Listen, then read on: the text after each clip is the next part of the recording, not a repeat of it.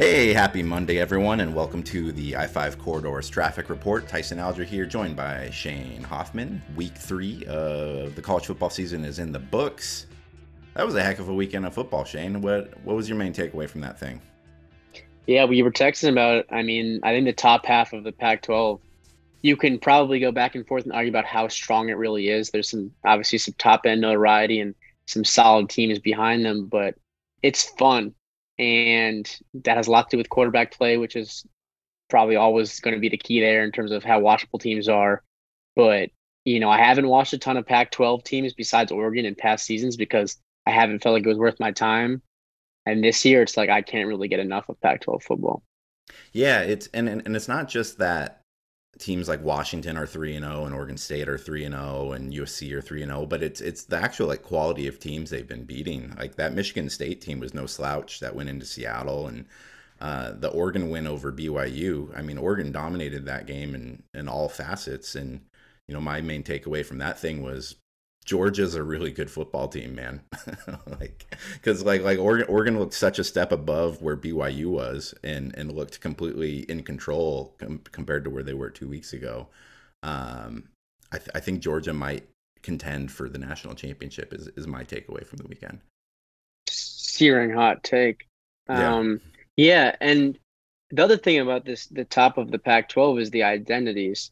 And I think in Oregon is probably a good place to start with that because it seems like after that loss, after a super lopsided week 2 win, that we're kind of starting to see what this team is going to be in the long run. Yeah, and what I really liked from that game is, there was a lot of talk about Bo Nix, and that was one of the best wins of his career. It wasn't necessarily like the best passing game of his career in terms of like explosiveness, but 3 rushing touchdowns, 2 passing touchdowns. He limited turnovers. He basically kept them in control, and was in complete command of an offense too that really milked out the clock and played smart football. I think there's still probably a lot of track left on the Bo roller coaster. Obviously after the Georgia game, people were pretty down on him, and you didn't really know what to expect after Eastern because everybody should do that to Eastern. But I think in Knicks, you have. I think the biggest takeaway from that game is like there's no quarterback controversy anymore. I mean, I know Ty wasn't in there for long, but it's very clear that Knicks is the leader of this team. He's the leader of that offense. And say what you will about any other part of the season, like BYU is a top 15 team that has dominated Pac-12 opponents for the last 2 years or so. Like that's a game that I think a lot of people were ready to not be surprised of if Oregon lost, and they came into the Wazoo this week at 1-2. Like I was really impressed by kind of the overall package there. Especially with just kind of the physicality that team played with. Yeah, and BYU is such an interesting case study in a college football team because they recruit like the recruiting is piss poor, like by the numbers. I mean, they get, guys that make sense in there for them, but like every year under Sataki, like nationally, they've been like, I want to say outside of like the top 100, maybe even.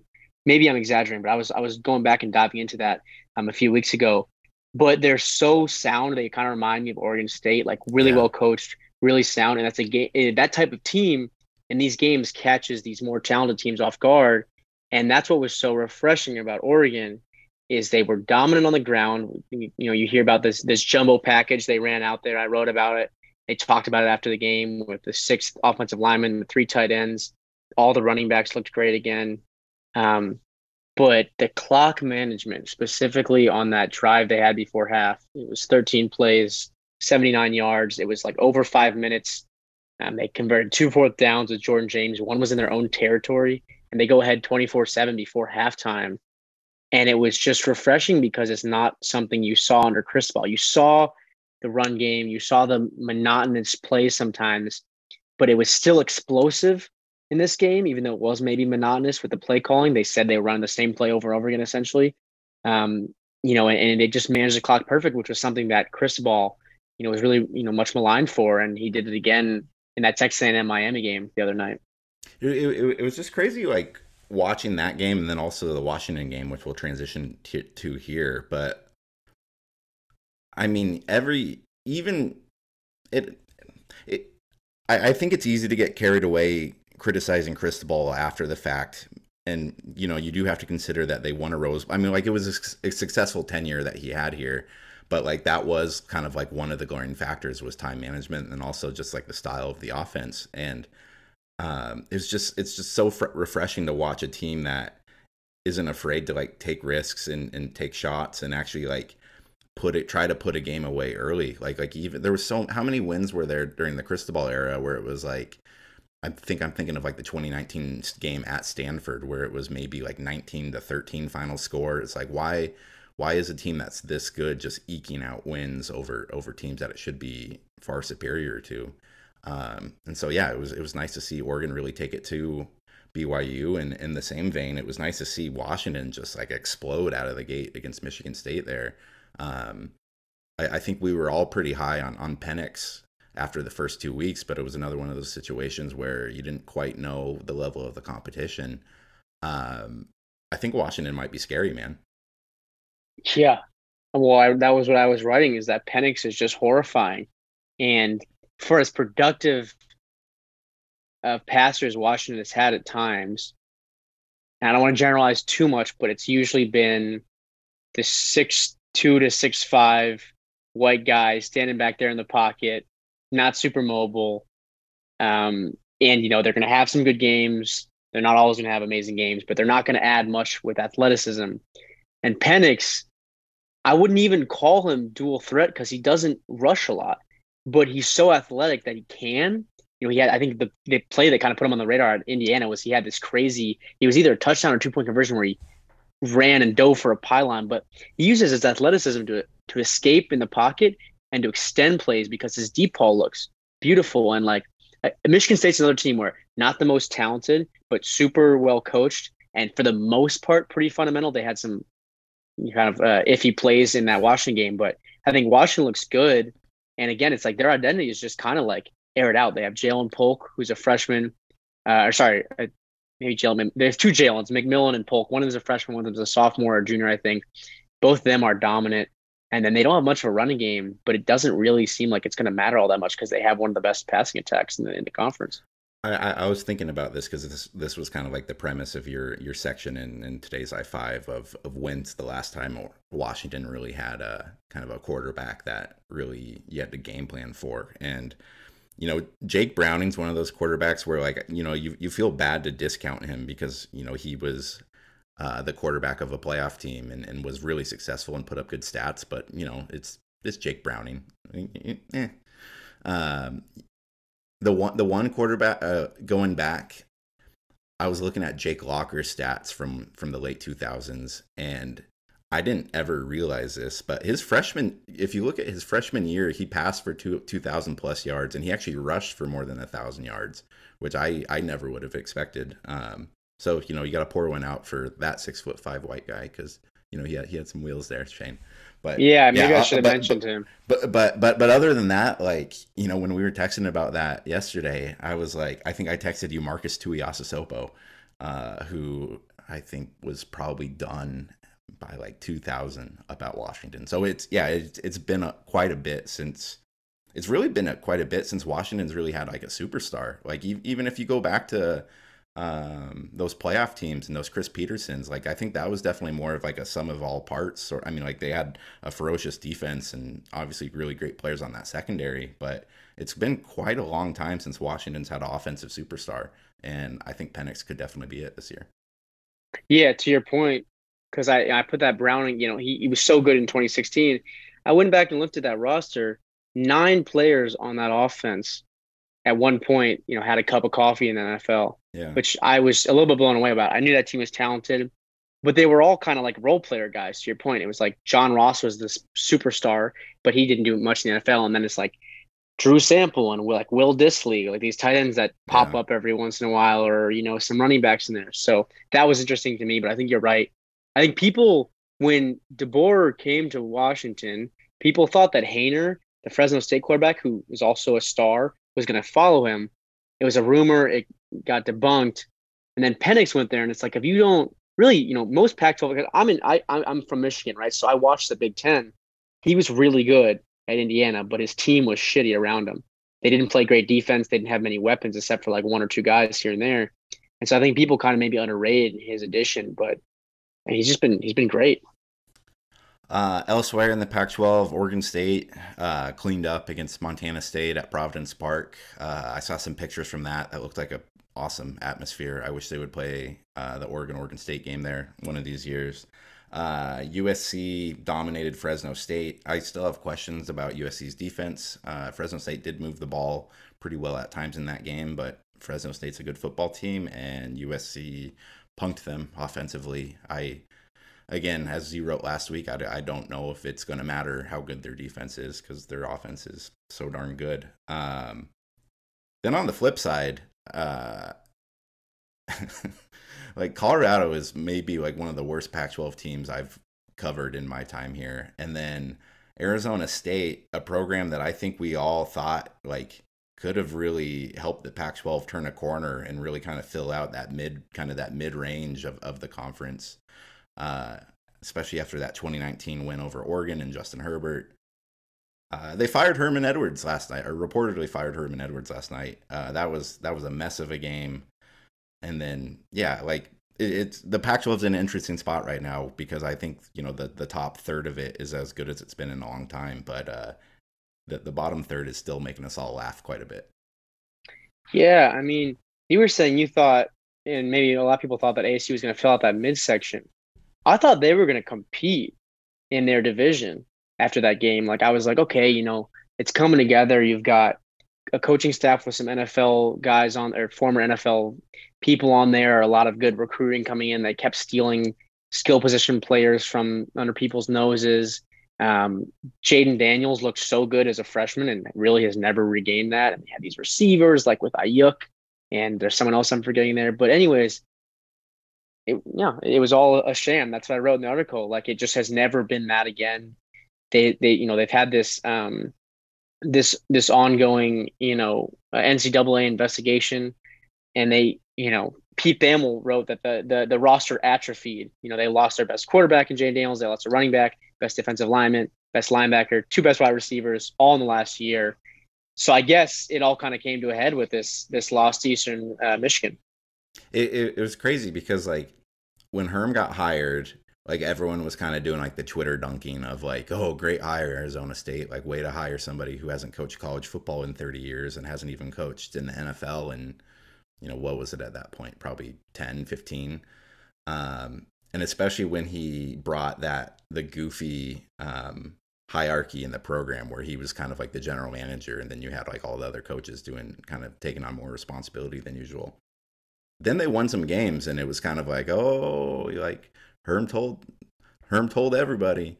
Um, and then turns out it was just a mess from the start, especially with I do think that if the whole NCAA investigation stuff didn't come around, like they probably hold that thing together, but then again, like they completely brought that upon themselves, so they kind of made their bed there. Yeah, and looking ahead, you mentioned Colorado, you mentioned ASU. The bottom is still weak, and I was looking at Oregon's schedule specifically. It's going to be a while, I think, after this Washington State game, which I think is going to be interesting, and we can maybe preview that a tiny bit at some point. But their schedule is pretty soft for about a month there. But another reason it's soft is because now all of a sudden, I don't think UCLA is any good. Maybe I'm overreacting, but we had them kind of mid tier last week in the power rankings, and now I'm just disappointed. It's so crazy to me because if you go back and the whole mantra from like Chip Kelly's Oregon days was like win the rep, win the day, one day at a time. Like his whole UCLA tenure has been the most inconsistent football, like week in and week out for going on. I don't know what is this his fifth year now. Like that, like it wouldn't surprise me if they go out there and win. Like I don't know who they play next week, but it wouldn't surprise me if they go out there and score 65 points and look like one of the best teams in the conference. Like they're incredibly streaky. Um, like it's got to be hard to play in front of like that empty of a stadium, like especially if you're like a 2-0 team and you're like trying to like feel yourself and like get yourself pumped up to play Southern Alabama or whatever school they played last week. um like I understand that they don't have juice, but like you got to look better than that, especially when you have a fourth year starting quarterback. And um yeah, like the further Oregon gets away from that period of time from, a decade ago when they were in the national championship game and all that, like I begin to think more and more that was just a perfect example of time and place all coming together, because, I Chip just hasn't had success anywhere else, or at least even had structure anywhere else. Yeah, I mean, I don't think there's too much more to dive in on UCLA that you didn't already hit, but you're right. It's empty there. I guess I understand partly why from a student's point of view, because it is a little bit kind of in the middle of nowhere. Yeah. Um, but at the same time, it's just there's no juice there. And then they like barely, barely beat this South Alabama team who I don't think this is a situation where Oregon escapes versus Fresno State last season and it just turns out Fresno State was a good team. I don't really see that with South Right. Alabama. Then they control the game. They make a dumb decision to go for it when they could have just tied the game. I think I have to go back and look exactly what happened there. They are 3-0, which is the first time since 2015. But like I wrote, I just am not impressed. And you're right. They have Dorian Thompson Robinson still, I feel like has been there for maybe 5 years even. Like it just seems like it's been ages with him. He hasn't meaningfully improved. He's gotten a little bit better, but nothing about that team really excites me. And so, like I said, I think it's going to be quite a while before they're even more than, a blip on my radar, like I wrote. So this week, I'm officiating a wedding on Saturday, so I'm out. But you're back in town. You'll be covering Oregon State, USC.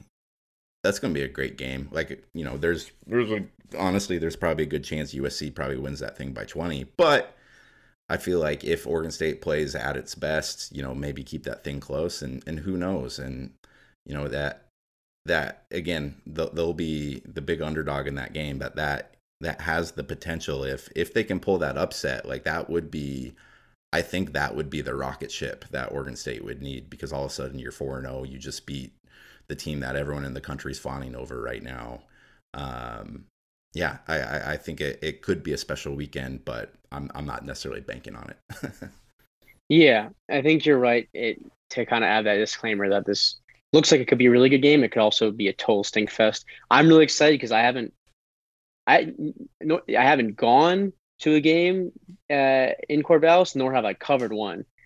And it's going to be, I think it's 6:30 on Saturday. It should be super electric in there, just based on what I've seen from the fans this far into the season, and given the matchup and the names involved in that game, especially on USC's side. Um, I was thinking about like framing, especially what we do as the media a lot this week, because it seems consensus that this USC offense is like one of the best in college. We talked about Bill Plaschke kind of going above and beyond in his columns. I don't even know if he wrote one this week, but I don't know how he topped last week if he did write something, Yeah. calling USC the best team in college football, essentially. But they put up points and it does look effortless. And we know the pedigree, we know the names: Addison, Caleb Williams, Troy Dye, whatever else. But Travis Dye. if We don't know all the names. excuse me, did I You say said Troy Troy. Dye? I've been watching too much NFL. Yeah. No, but just in terms of like USC's putting up these big point totals, but if you like Oregon, if you deduct Georgia, did the same thing. Yeah. Uh, Oregon State's putting up points. Washington's putting up points. It's just the framing. We think, and we know that there's these stars on USC. We think that USC, because of those stars and the past USC teams of decades past, were these offensive juggernauts, that this is an offensive juggernaut, and it certainly seems like that. But I think there's a lot of offensive firepower throughout the conference, and the reason I'm intrigued about this game is Oregon State, with their really talented secondary, which I'll have something on kind of later this week about one of their players, and their ball control offense, has a chance to at least kind of throw a wrench in what USC wants to do. Should be a fun week, man. I'm looking forward to it. Thanks for listening, everyone, to the I-5 Corridors Traffic Report. You can find all of our coverage from this weekend. Shane's Monday I-5 Pac-12 breakdown. I have my game story from their weekend. And also, if you missed it, I had a Thomas Tyner story from last week that I kind of liked, looking back at the 10-year anniversary of his 643-yard rushing performance in high school. Again, that's i-5corridor.com. Tyson Alger, Shane Hoffman. See you next week. You're listening to the I-5 Corridor, hosted by Dope.